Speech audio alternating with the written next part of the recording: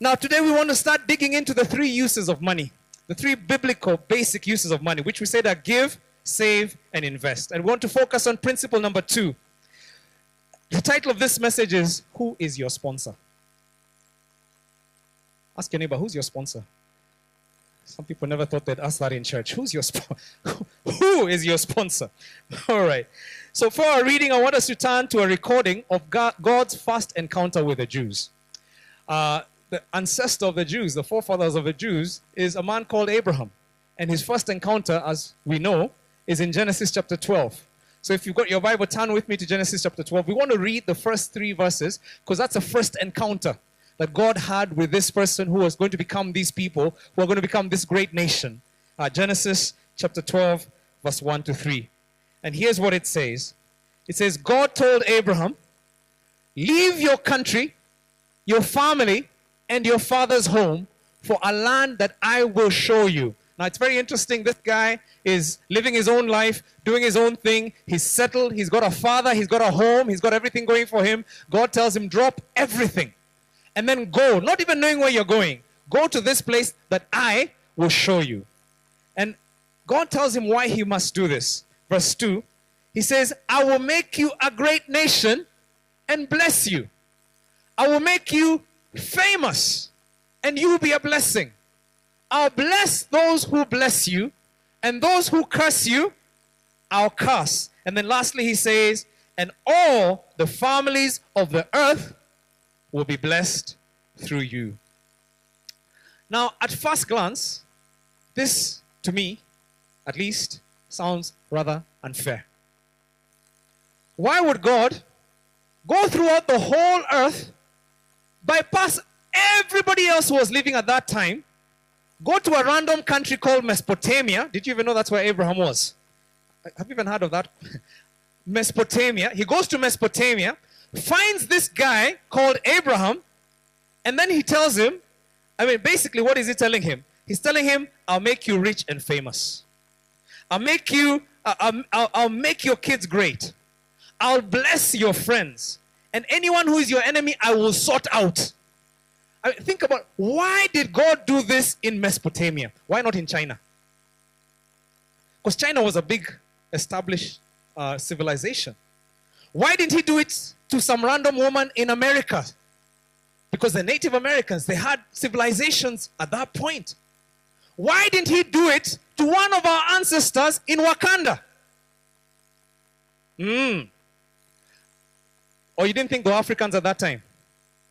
There were great civilizations. Have you heard of Zimbabwe? There was a great civilization in Zimbabwe at that time. There was a great civilization in Egypt at that time. By the way, I don't know if you know this. I had a shocking revelation one day. I walked through the Museum of Egypt. How will you know if I don't tell you that I go places, isn't it? So I was walking through the Museum of Egypt, and I saw one of the pharaohs, a display of one of the pharaohs' wealth, the wealth that was recovered from one of the tombs of the pharaohs. And that day I had a revelation like I never had before. I was the only African among the group I was with. And we're walking through, and everybody's talking, and my tongue had gone. Because they had pictures, not of people drawn afterwards. The pictures they pulled out of the tombs, and the statues they pulled out of that tomb of the pharaoh, and every single person in that tomb, the pictures, was black. Everybody was talking, and I'm thinking, nobody told me these guys were black. The pharaohs were black. And everybody's talking. I'm looking at those guys, the Arabs, showing off their culture. And I'm thinking, this is not your culture. These guys were black. I wanted to just shout, stop somebody. Oh, these guys were. So why didn't God go to some black guy? What's wrong with black people? Oh, you can't ask such questions in the Bible. Yeah, why didn't God go to somebody like that guy? But you know, it's interesting as you look closer at the reading that you begin to discover something unique. That God blessed Abraham so that through this one person, verse 3 tells us, all the families of the earth would be blessed. In other words, Abraham wasn't being blessed because he was all that. He was being blessed to be a conduit of all that for the sake of the rest of the world. He was blessed to be a blessing. And here's the thing we learn from this passage, that with privilege comes responsibility. Now, it's interesting because the Jews, they understand this very well. They understand this principle of responsibility very well. In the Bible, you understand that the Jews treated their firstborns very differently. There's something about firstborns. Firstborns were special in the Bible, and they were always dedicated to God. If you read the Bible, you're going to find a verse like Deuteronomy chapter 21, verse 15 to 17, tells you something very unique. Firstborns always got a double portion of the inheritance. I mean, it's very crazy. You read this, Deuteronomy chapter 21, verse 15 to 17. Just put that up. It says, no, not that one. The other one. 21, verse 15. Deuteronomy 21, verse 15. Let me read it for you as they find it. It's a very interesting story. It says, if a man has two wives, and he loves one but not the other, and both bear him sons, but the firstborn son is the son of the wife he does not love. Are you with me? Are you tracking? So he's got two wives. They both bear sons. The firstborn, he doesn't like that first wife, but she has a firstborn son. He likes the second wife, and she has sons, but not the firstborn. So he says in verse 16, and he wills his property to his sons. He must not give the right of the firstborn to the son of the wife he loves, in preference to his actual firstborn, the son of the wife he does not love. He must acknowledge the son of his unloved wife as the firstborn by giving him a double share of all he has. That son is the first sign of his father's strength, and the right of the firstborn belongs to him. Now again, it's very interesting. Firstborns get a double portion. Sounds unfair, isn't it? Firstborns in the house? Any firstborns in the house? Firstborns are like, I knew it. I knew it. There's something they were not telling me. I deserved more than I got from those siblings of mine. Anybody not feeling that firstborn story at all? It's like, what's up with this first? They're already entitled enough. Don't blow up their heads more than they already have blown up. But you know, it's not favoritism. It's not discrimination. There's a very practical reason why firstborns had to get the double portion. And I'll tell you why. If something ever happened to the father of the home, and he was no longer there to provide for his family, the firstborn son had not only to provide for his own family, but now he took charge of the father's family. And so he had two families to look after. He had two sets of responsibility, and that was his job. It was expected of him. And so for the firstborn, there was a sense where, yes, there was privilege, but the privilege came because of responsibility. With privilege, responsibility. You know, this theme carries out through the whole of Scripture. And when you begin to discover some of the things about firstborn in Scripture, you begin to understand, oh my goodness, there's something going on here. Jesus Christ himself is referred to as the firstborn of God's children. Colossians chapter 1 verse 15. It tells us that the Son is the image of the invisible God, the firstborn over all creation. It's interesting that Jesus, he came to earth. Why? To look and to take responsibility over all the Father's children, isn't it? He came to represent the family and to reconcile all the children back to their father. He was taking care of the Father's business. And he's the firstborn. And we see him displaying the responsibility of a firstborn when he walks on earth. You know, it's very interesting. I mean, you read the stories. There's so many stories of Jesus being a firstborn. There's one great one in Matthew chapter 14, verse 14 to 21. And you can read it later, but just note it because it's a great story for you to read. I wish we had time to go through every scripture. And he's in that space where the Bible tells us that he feeds. It's called the feeding of the 5,000. You remember that story? And the 5,000 were men. So they say, besides women and children as well. So it could have been 10,000. It could have been more. But there's this huge crowd, and it's getting late. And Jesus says to his disciples, give this guy something to eat. The disciples say, in fact, they're the ones who come to Jesus and say, it's getting late. Send them away so they can go and feed themselves. Jesus says, you give them something to eat. What is he saying? He's saying, take firstborn responsibility. You've seen the need. Do something. The disciples are like, we don't have anything. That would take 3 months' salary to feed these people. We don't have that kind of money. Jesus says, let me show you something. He says, what do you have? And they find 5 loaves and 2 fish. And what does Jesus do? He prays over the 5 loaves. He multiplies it. And he feeds the whole crowd. And he demonstrates to them, this is what firstborns do. They take responsibility. With privilege comes responsibility. We must be willing to embrace the responsibility of a firstborn before we receive the double portion inheritance of the firstborn. I don't want to rush too quickly, but I want you to track with me, because this stuff, like I told you, we really must get to the root of why it is that we've learned this stuff over the years, but we still end up doing contrary to what God is calling us to do as God's people, and why we remain in chains while God's desire is for us to be free. Modern Jews, they understand the responsibility of the firstborn. It's been said that Jews are the most philanthropic group in the US, by far. They ended up giving, in 1997, I remember as the last figure I could find, they gave $4.5 billion towards works outside themselves. Now, those are the kind of amounts that governments give, isn't it? That's what governments give for foreign aid. They gave that as the people. The 7 million Jews in the US, that's what they gave to help others. Jews were taught, and the scripture teaches them, that giving, you don't give to people because you feel pity for them. You don't give to the poor or to less fortunate people because you feel pity for them. You give them because it's the right thing to do. There's an interesting word, the word for charity among the Jews. It's a Hebrew word. I'll pronounce it and you know that word. If you know Swahili, you know that word. Because the word is tzedakah. Tzedakah. And that word really means giving. Giving of alms. But the base word for that word tzedakah is zedek, which is justice. You're doing justice. So you don't give somebody because you say, oh my goodness, that guy is so poor. My goodness, here's a few coins. You say, no, no, no, no. This is wrong that he is there. It is right for me to lift you up. God has blessed me, so I can bless you. That's how they think about wealth. And this is what the scripture has taught them.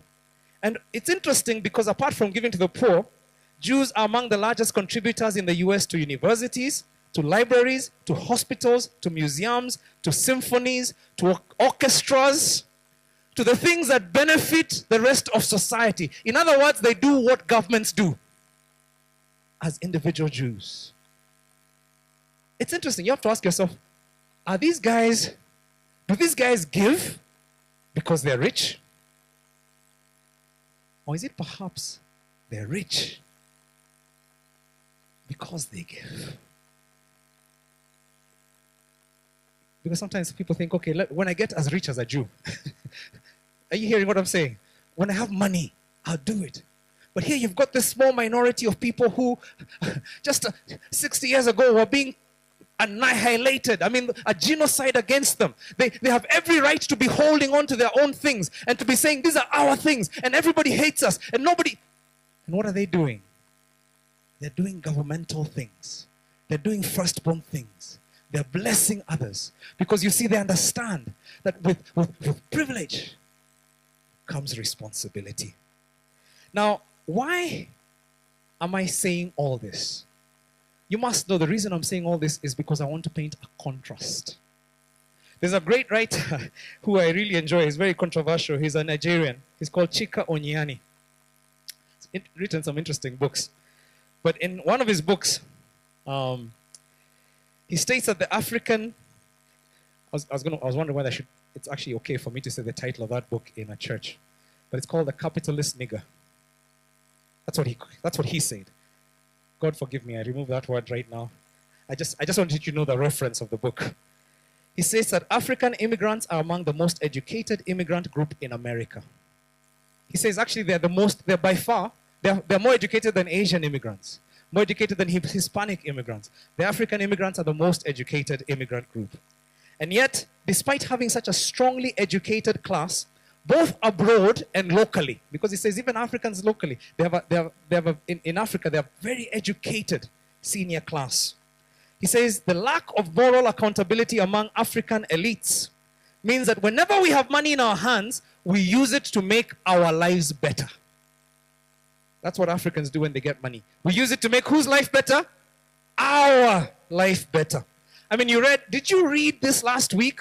That Kenya is among one of the highest countries in the world with money in offshore havens. That Kenyans are holding money that is 3 times our national debt. 3 times. 15 trillion. Stored outside. Who is that money for? This is the African mentality, isn't it? A Kenyan is holding billions of dollars outside the country. It will never help anybody in his country. But he feels it's for me. It's for me. And of course we can point at them, but how different are we? We may not have billions, but the ones we have, it's for who? It's for me. And he says the result of our consumptive lifestyles is a continent that remains in economic enslavement because everybody thinks it's someone else's job to look after those in need. This is what he says. You know, for us, as African Christians, we must begin to turn this equation around. We must begin to understand the role of the firstborn. There's a great, when you read church history, you're going to find that in church history, wherever the gospel went, there was economic uplifting and freedom. It starts, by the way, from the time Moses said to the Jews who had come out of slavery, and he said, there shall be no poor among you. In Deuteronomy, he says, there shall be no poor among you. From the time he said that, the church in Acts, they took that literally. And the Bible says there were no poor among them. Because when people had, they blessed others and lifted up others.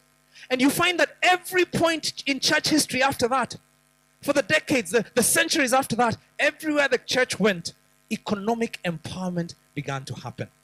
It's interesting, I was in Norway recently, and that is one of the most wealthy countries I've ever been to.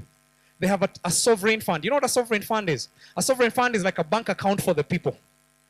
A sovereign fund, the biggest in the world, it's $1 trillion. That sovereign fund guarantees that you get, I think, a year of maternity leave as a woman. When you get a baby, you go home. In fact, I don't know if it was a year or 14 months. You just go and sleep with your baby. And somebody else will look after the country. It means that if you're sick, there's insurance for you. It means that, I mean, they've got $1 trillion. Do you even know how many zeros? I can't even count $1 trillion. That's a lot of zeros. And, you know, it was interesting, but when I read the history of the nation, I read about an evangelist. His name was Hans Nielsen Hauge. And he worked his way preaching the gospel in a desperately poor country called Norway. And he preached his way from one desperately poor village in the 17th century, not a long time ago, from one poor village to the other.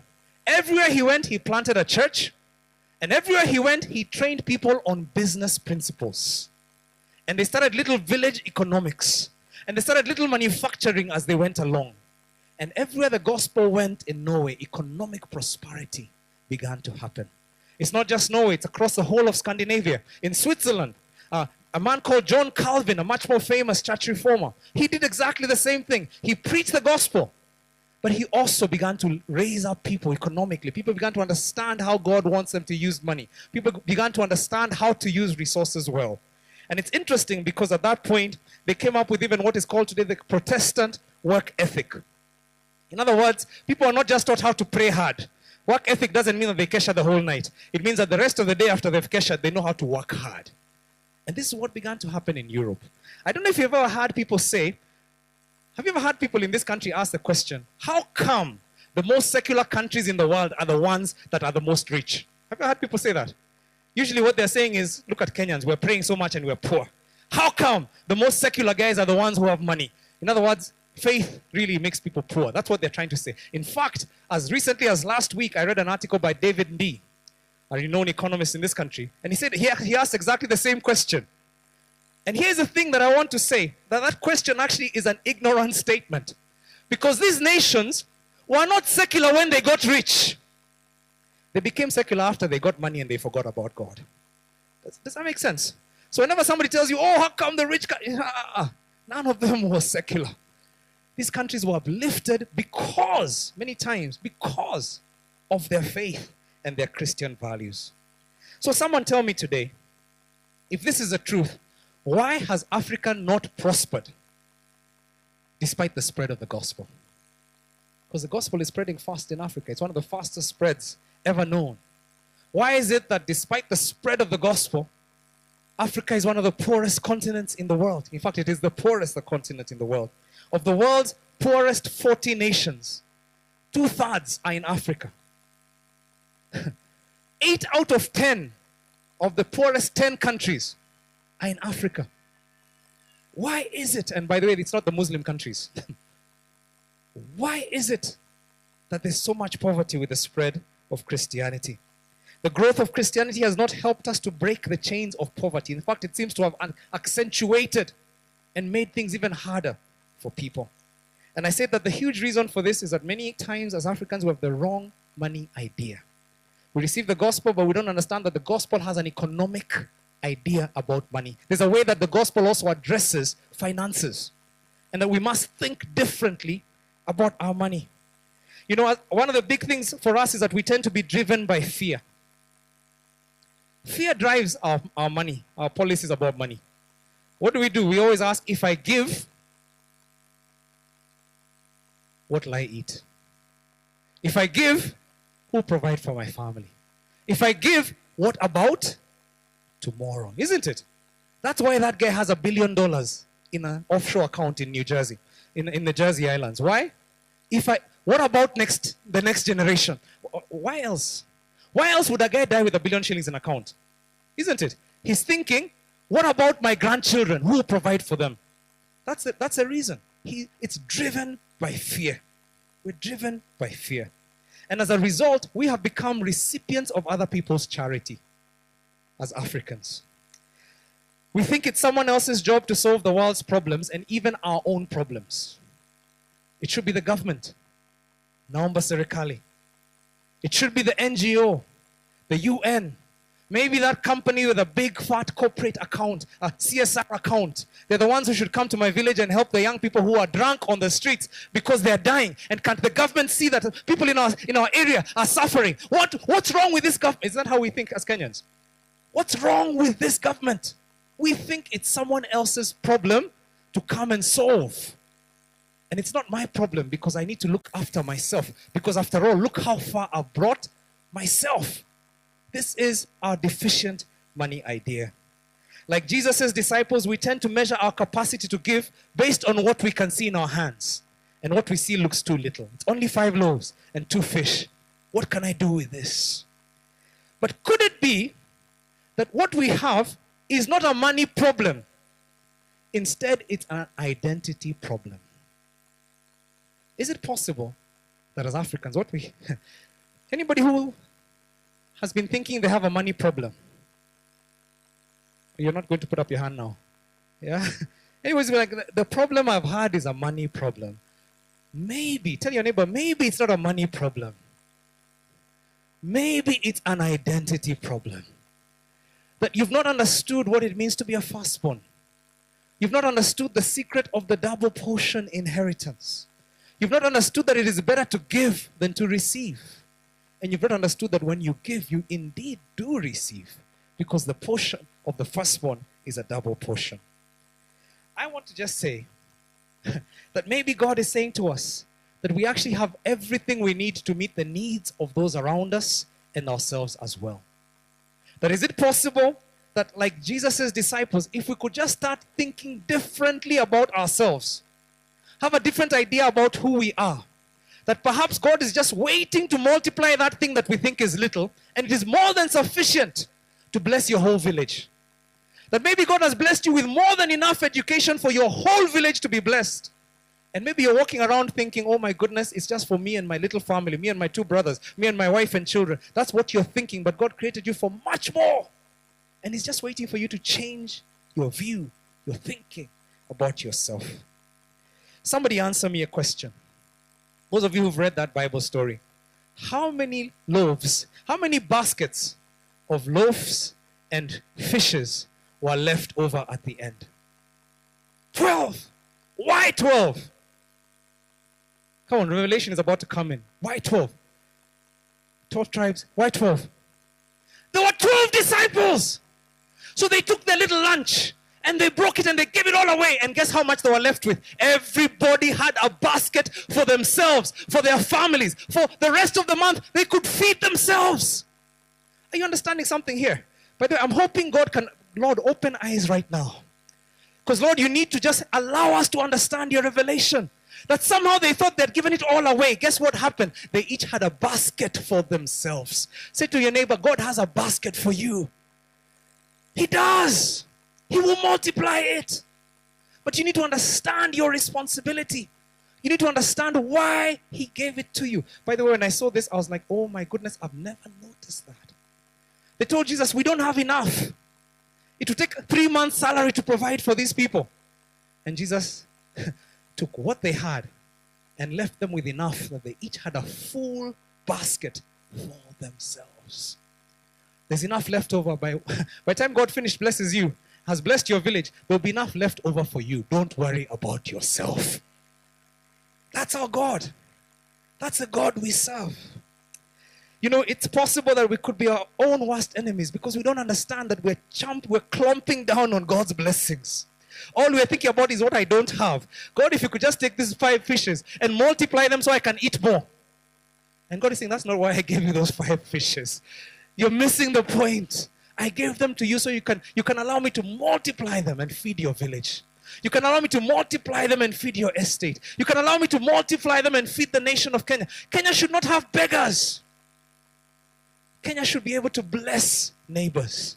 This is who we're supposed to be if we could understand the calling of the firstborn.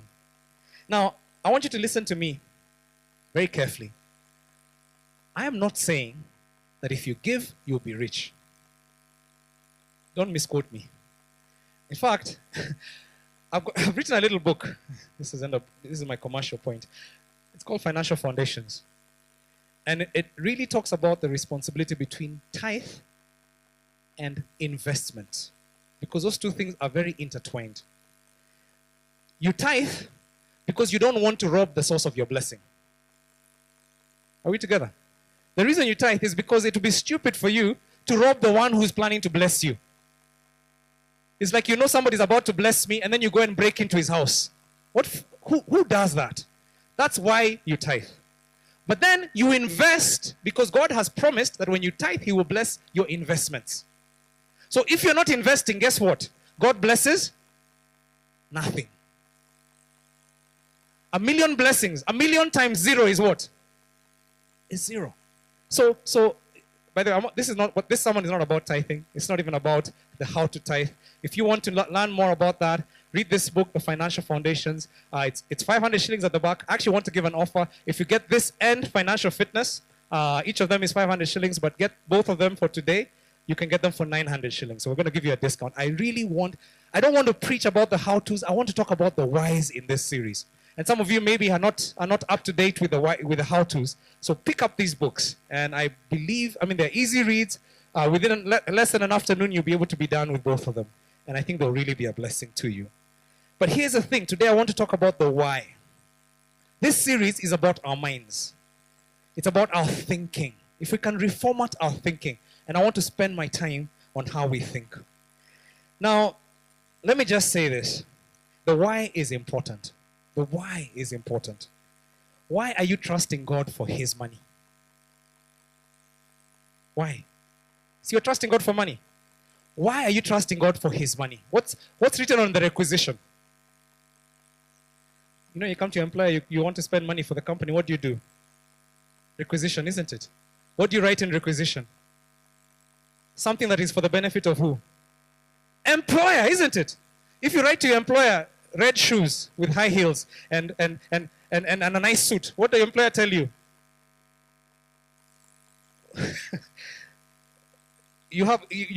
That's exactly what your employer will say, isn't it? What is my return?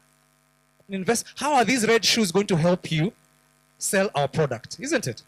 What's written on your requisition? Why do you want God to invest in you and in your bank account? What is it that you're asking God for that is a kingdom dream? What is it that you're living for that is bigger than yourself? Why does your business exist apart from looking after your bottom line? That's a great question. If you own your business with your spouse, maybe you should go home and discuss this. Why are we running this business except just to make sure our kids go to school? It's not bad for our kids to go to school. Don't get me wrong. When you're an employer, you want your employees' children to go to school, isn't it? Yeah, you do. But you're not employing them so that their kids can go to school. So apart from going to school, why am I asking God to bless this business? Why has God given me this prestigious job in addition to making myself comfortable? Why? The why is important. How are you contributing to the work of God's church in reaching your generation? The why is important. You know, as we push ourselves to answer these questions, we'll begin to align ourselves with firstborn blessings. And I think that's what God is saying to us today. Align yourself to firstborn blessings. Tell your neighbor that. Align yourself to firstborn blessings. This is what God is looking for. Because with privilege comes responsibility. He wants us to be firstborns. It's interesting, the book of Hebrews and the book of Revelation, you can Google this for yourself, find those verses. It actually refers to the church, Jesus' church, as the church of the firstborn. In other words, yes, Jesus was the firstborn, but now his church is a church of the firstborns. So every one of us, God is calling us to be his firstborn sons and daughters, the firstborn in his families.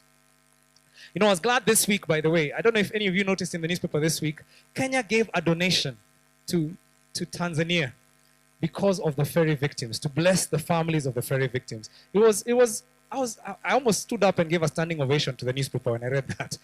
I was like, wow, it was 5.5 million shillings. It wasn't that much, but I was like, what a great beginning. That's awesome. By the way, anybody felt proud reading that? We should be. I know there's some people who are thinking, but we even have poor people in our own country. Or not even. That's how lastborns think, isn't it? Why aren't you looking after our own needs first? But the firstborn is like, yes, we need to look after the people around us. I said, may the Lord bless this country so we give 500 million to our neighbors next time. This is my blessing. I bless our government for doing that. We need to be a blessing to our nation, to the nations around us. I thought about the fact that, we've not always had a good relationship with our neighbors, Tanzania. I thought, what a great gesture that we would bless them in their time of need, because it was a time of need for them. It's very interesting. We need to understand how to be firstborns. My prayer for this church is that we would be a firstborn church.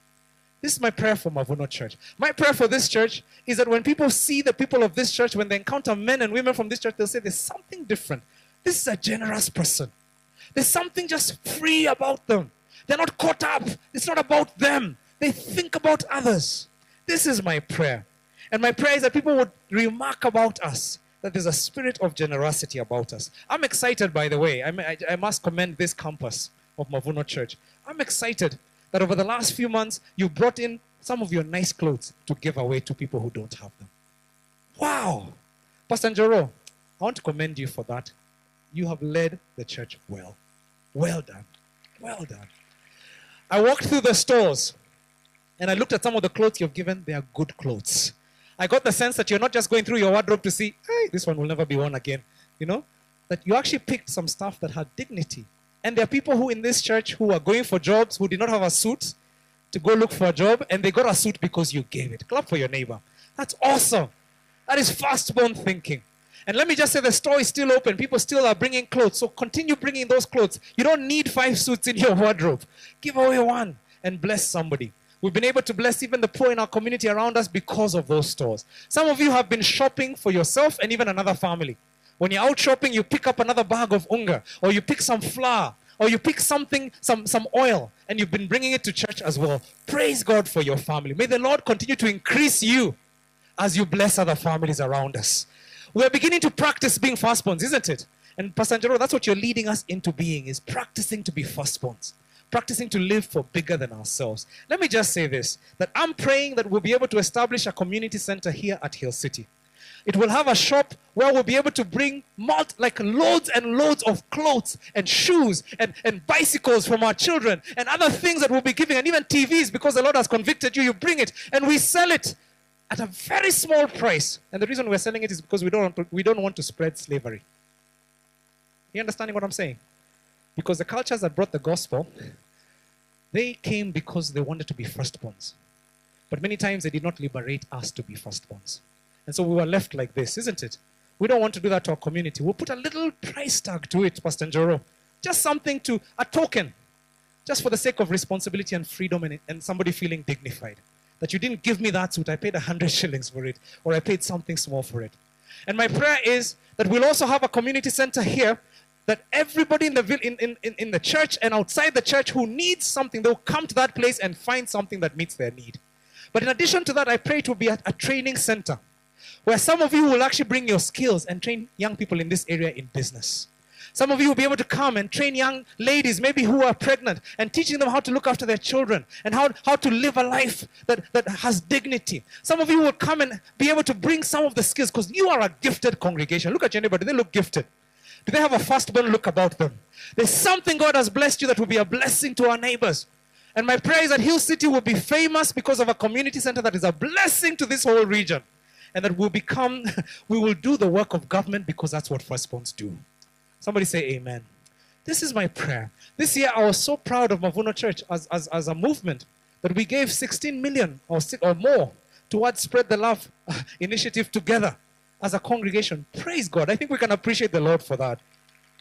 We blessed multiple primary schools that were broken down. And we went and painted and we went and donated and we went and gave stuff and time to bless. I'm praying next year we'll give double that. I'm praying actually to even be triple that. Because God is beginning to unlock our idea that we are the ones who bless this nation. I want people in the government to ask, what's wrong with these people? I want the Minister of Education to just say there's something wrong with those people. They're doing my job. Why? Because that's what we do. That's what firstborns do. And that's my prayer. That next year, this is part of what we're going to do. We're going to give. And we're going to continue giving. In fact, my prayer is that Spread the Love will not be 1 month. It will be the whole year. And one of my challenges for everyone here is that next year, I want to challenge everybody in the Mavuno movement. That every single Mavuno person who calls themselves Mavuno will give at least 1 hour a month. And that's very little, but at least 1 hour a month towards blessing people less fortunate than themselves. This is my prayer for everyone here. I'm giving you a New Year's resolution now. It's October, November, December. Time for you to plan, isn't it? At least 1 hour a month that you will do firstborn responsibilities to the rest of this nation. Come on, somebody can say amen to that. This is the kind of Christianity that God is calling us to. Now, I've learned personally that when you take care of God's business, He takes care of your business. I've learned this. In my own family, we've learned this with Carol. We've had an opportunity to see God blessing us as we choose to bless others. One of the things that we do, and I know there are people in this congregation who do the same, so we're not special. But one of the things that we do is that we bless. Every year we take on children in high school who are not our children, and we pay their school fees the entire time that they're in high school. And you know what? One of the things that we are convicted about and we're convinced and we've seen it to be true is that our children will never lack school fees as long as we're looking after the children of others. Because the Bible says, he who gives to the poor lends to the Lord. And I've never been in a place where I've panicked about school fees all these years. Why? Because I know my God will supply my needs. He will look after us as we look after His business. And that's one of the ways we've seen God really coming through for us. And we intend, by the way, to continue growing in the number of children we support. And there are others among you I know in this church who are doing it, and I bless you for it. One of the other things that we've done, I shared this last week, I just mentioned it in passing. 5 years ago, we made a projection, financial projection. I like giving stories, not to put myself up, but because I believe it's good to be real. I can give you principles and you go home without a testimony, and without it, you're just going to go and put notes and slide them. So I want to give you stories that encourage you. 5 years ago, we put a plan and we wrote our financial projections. I don't know if you've ever done that as a couple. Carol and I, we encourage every couple that we mentor. We've got a class called Couples and Money. We encourage couples to write their financial plans. Jerry, you've done the class, so you know that. We encourage couples to write your financial objectives and plan together. So we wrote 5 years ago a financial plan for the next 5 years. And it was, in our view, we left that meeting feeling, wow, we have faith. What? I mean, the things we're trusting God to give us, the things we're planning to do, I mean, they were just going to be amazing if they happened. After writing that plan, Hill City happened. God gave Mavuno Church this land. We were at Bellevue at the time. And we found this land. And we recognized it was going to cost a whole lot more money than we ever thought we could imagine. And so we started to challenge the church. I started to challenge the church to give towards this work. But I knew that I had to give myself, because I can't ask people to do what I'm not willing to do. And God challenged Caro and I, our initial pledge, he challenged us to give a year's salary combined. So for those of you who are couples who are earning, just combine your year's salary and like the whole amount and to give it as our pledge towards this. Of course, we didn't have that money. Of course, we didn't have that kind of reserve. But we decided to make a decision. We made a decision that we will honor God. So we put aside our financial plans. How many years? 5-year projection. We said, we don't have 5 years now. We're just going to do God's thing. And the first month we gave our 2 salaries. And the next month we gave. If I could tell you the stories of God's provision over that time, it would take a full sermon. And I don't have that time. But here's a couple of things that happened. Number one, God provided food for our family. We never lacked as we gave that money. Number two, we had friends who paid for Caro and I to go for a 6-week holiday with our children. Some of you know this story. With our children to the US and paid for us first-class accommodations for 6 weeks with an empty bank account.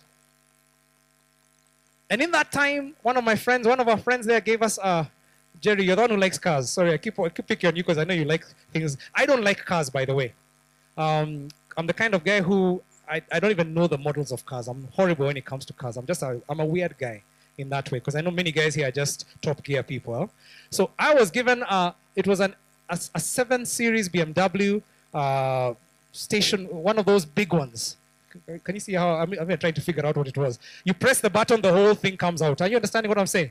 Those of you who know cars, you know what I'm talking. Black gleaming gold.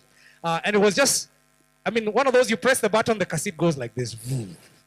You touch on a button, it just comes on. Driving it in the streets of Los Angeles and saying, Lord, may there not be a newspaper journalist from Kenya in this town. Because I'm finished. My reputation is finished. Pastor of Mavuno spotted in Los Angeles driving a plane. But I landed there and the guy said, this car is yours as long as you're in this country. Drive it for as long as you need it. We stayed in first-class accommodations. Came back. And as we came back, another friend bought tickets for my wife and I and paid for 20 days of holidays. 10 days in New Zealand and 10 days in Australia. For the 2 of us, after we put the kids in school. The bank account is still where? Because you begin to understand somebody here that it doesn't take money to provide for you. It is divine provision, isn't it? God is a powerful God. We came back, and I'm telling you, the end of the story, I need to fast forward this story because of time. The end of the story is that God not only gave us the cash to give all that pledge to Mavuno Church, and we were so happy to finish that pledge. But in addition to that, he also gave us a guest house. Cash. He gave us a guest house, 11-bedroom guest house. We'll be advertising it at the Soko, by the way. And we'd love for you to come and stay there. He gave it to us. We own it without any debt. And he gave us... Okay, should I just stop? I should be real, huh? God made us wealthy. Let me just say that. I remember being so embarrassed with my wife because I was called soon after that to come and teach about money. And being a good saver, being a good giver, the things I teach. You know the things Pastor M teaches. And I just remember telling her, I can't even teach this stuff. Because God has so exceeded it that it doesn't, it's like, yes, this stuff works. It works. But oh my goodness, my God is my provider. I've come to understand that with all my heart. And I'm saying this, that when you choose to be a firstborn, when you choose to look after God's business, God looks after your business. Somebody in the house say amen. I think you can give a big hand to the Lord to that. He does. So imagine with me now as I speak that God is in the business of raising kingdom millionaires and billionaires across the earth. And he's looking for some firstborns who are going to say, Lord, I want to be a firstborn in your house. Any firstborns in the house today?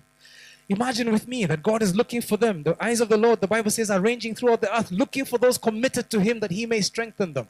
And maybe God is looking right now. Imagine that there's somebody here who will support 10,000 children across this country and feed them until they're out of danger and they've gone through school because you provided a feeding program. Imagine there's somebody here who will take 1,000 children through high school and pay for them, you and your children and your wife, not a government, not the county bursary scheme, your family bursary scheme will bless many children and they will call you blessed.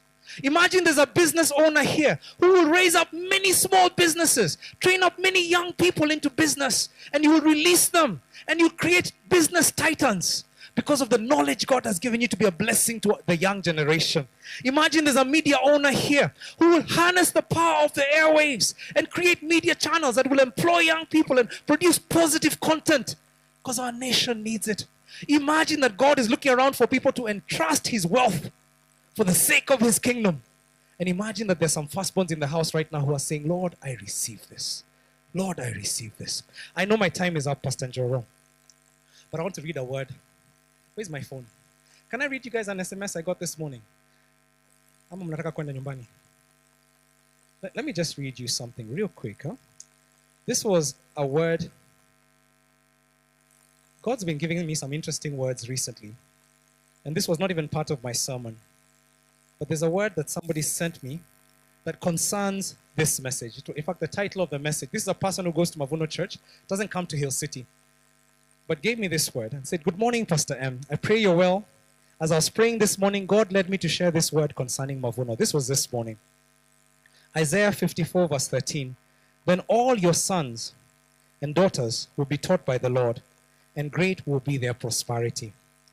He said, read this in context because the previous verses in Isaiah speak of God restoring and rebuilding an afflicted people. And he says, God, and this person said, God says that through the teachings of this month, he himself is restoring the fortunes of the sons and daughters of Mavuno Church. There will be a tangible shift in the lives of all members of this congregation who respond in faith to this message. God says that Mavuno is going to play a part in the revival in this nation.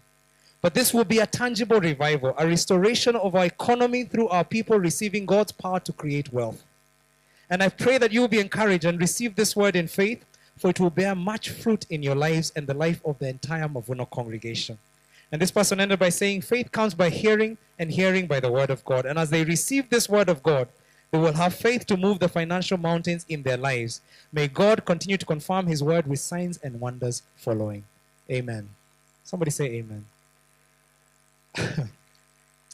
I had a chat with somebody this morning and they asked me, Pastor M, I've heard your messages, but something has not been there because I've heard you teach about money, but I get psyched for a month and then I go back and I do the same things I was doing.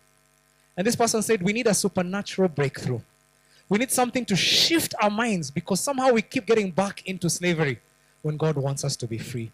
I believe that a season of God's supernatural breakthrough is coming in this church. Because I've reached there as well. I've said, God, it's not knowledge we need now. It's your spirit allowing us to apprehend by faith the things you have for us. I believe that this church needs to go into a season where by faith we begin to receive the things that God has for us. And that's why this series is very different from other series I've preached in the past. In the past, I've taught you how to make wealth. In this series, I want to teach you how to think about wealth. Because unless you think right, you will never make right.